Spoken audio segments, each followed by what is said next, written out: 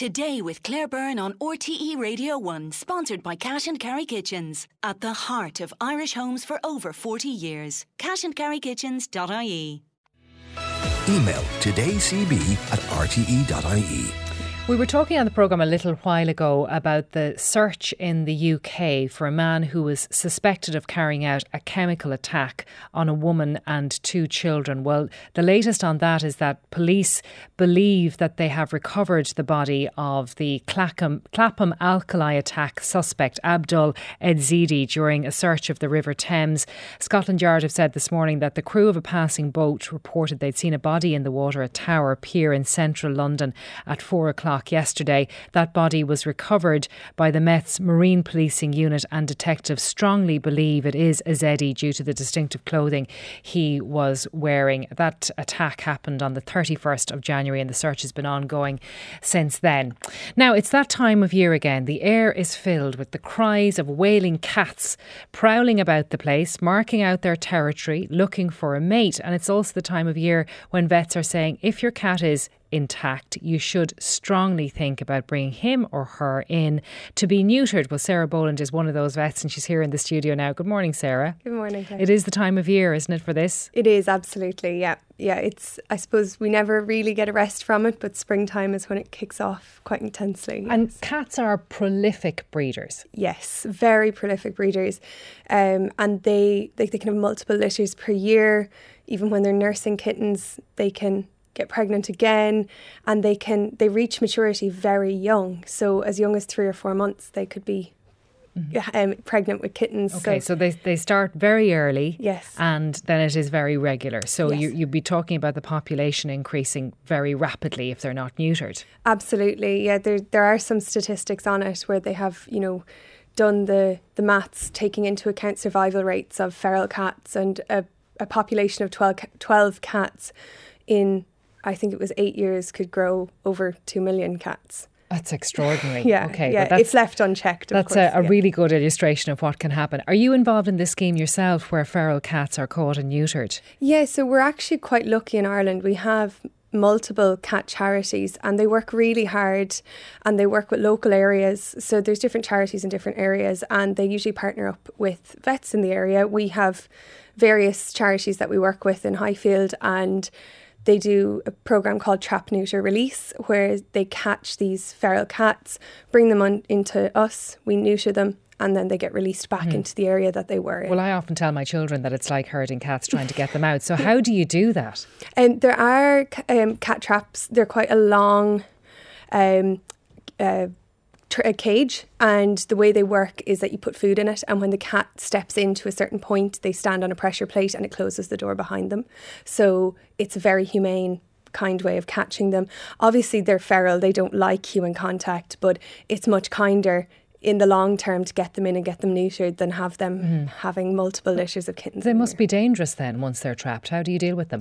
We usually sedate them to handle them. So we give them a kind of a distance check to make sure they're breathing normally and there's no obvious concerns for sedation.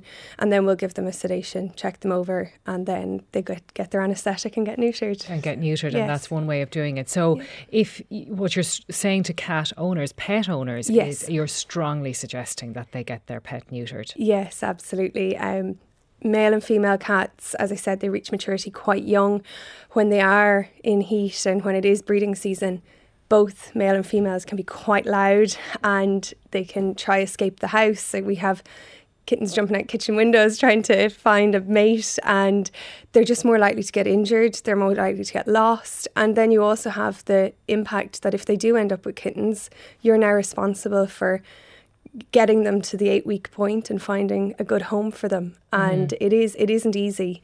It's very difficult and it's a lot of responsibility. I'm sure some people say to you, I quite want my cat to have kittens. I have nieces and nephews who are, only mad to have a kitten. Yeah. Like, what do you say if people want their cats to breed? There are a lot of unwanted cats out there. There's a huge amount of kittens without trying. But as well as that, it's all well and good when it goes to plan.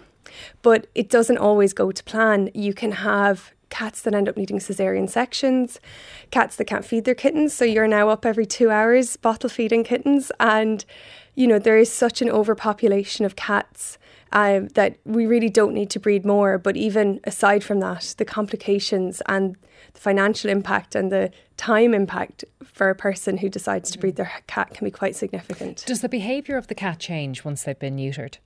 They're usually less likely to roam. They tend to hang around home more. Some people report that they're slightly more affectionate. I think there's just fewer peaks and troughs with the mood swings, because when they are in heat, they are very determined to leave and they can be grumpy. Mm-hmm. And the tomcats fight, right? Tomcats fight. Well, both. Yeah, both. Okay, yeah, male and genders. female. Yeah.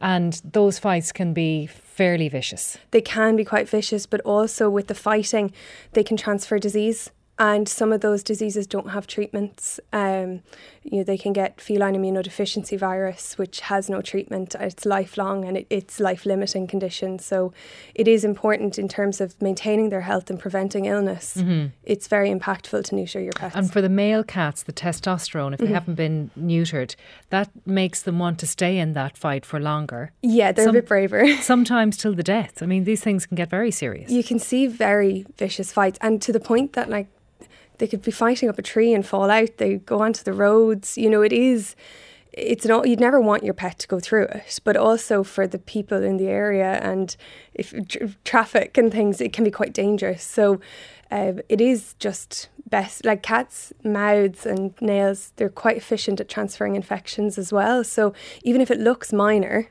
they can get very nasty infections and they can become very serious. Yeah, and we also hear as well about the environmental impact of a very high feral population of cats, because what do they eat? Well, we're happy if they kill vermin, but the bird population suffers. Yes.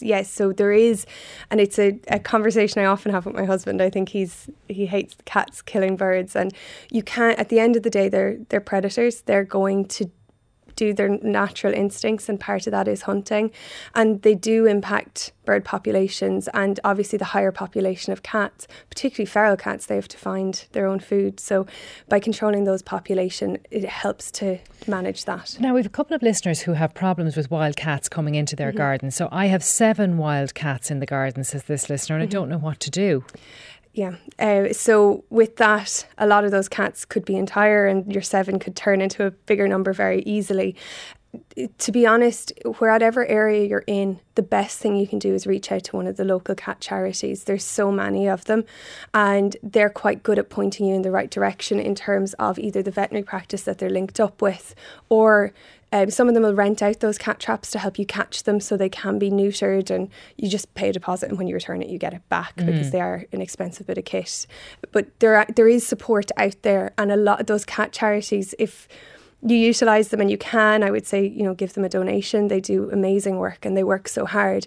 But that would be my first port of call. And beyond that, then some people want a cat for outdoors. In some farms, they might not have a barn cat to control mice and rodent populations. So they're useful. They might be able to help you find a relocation point. But if not, having those cats can actually prevent new cats joining the area. So by neutering them, it controls the population to a known population of cats, and then they're neutered, they're not going to breed, and it stops. So catch them all, get them neutered, and you might be lucky enough to just have 7. Yes, yeah. Is there any way to keep cats out of your garden though, if they're not there and you want to stop the problem happening? It's very difficult. There's loads of things you can get on the market that are sprays and things that you plug in that supposedly emit a noise. I've never seen anything really effective. So if the gang of cats, what do you call a group of cats? Gosh. A gang, let's call them a gang, right? A gang of cats decide that they want to live in your garden. There's not much you can do about it. It's very difficult to get rid of their stray population. It's like saying, there's a fox in the garden. Yeah. They exist in the environment, and the best thing you can do, I suppose, is population control. And as I said, there are loads of charities that help with that. Okay, well that might be the answer to this other listener who says a lot of stray cats are coming into my front garden to do their business. What business is that? I wonder. It could be a couple of things going on there. I run them if I catch them, but they come at all hours and I'm less keen to garden. So that's unfortunate. That person, isn't as keen to get out there. Yeah. But again, the cat charity might be able to help in that case. They could definitely point in the right direction. Yeah. The other thing with gardening, there are some plants that cats like. Oh. So catmint, I know you'd almost guess it from the name, but they actually, it's like what makes catnip. And it does attract cats to your garden. Right. So by planting that, just bear in mind that you might be setting out a beacon for the local cats. You're inviting them, laying down the red carpet for the cats. So we might as well just touch on getting dogs neutered as well.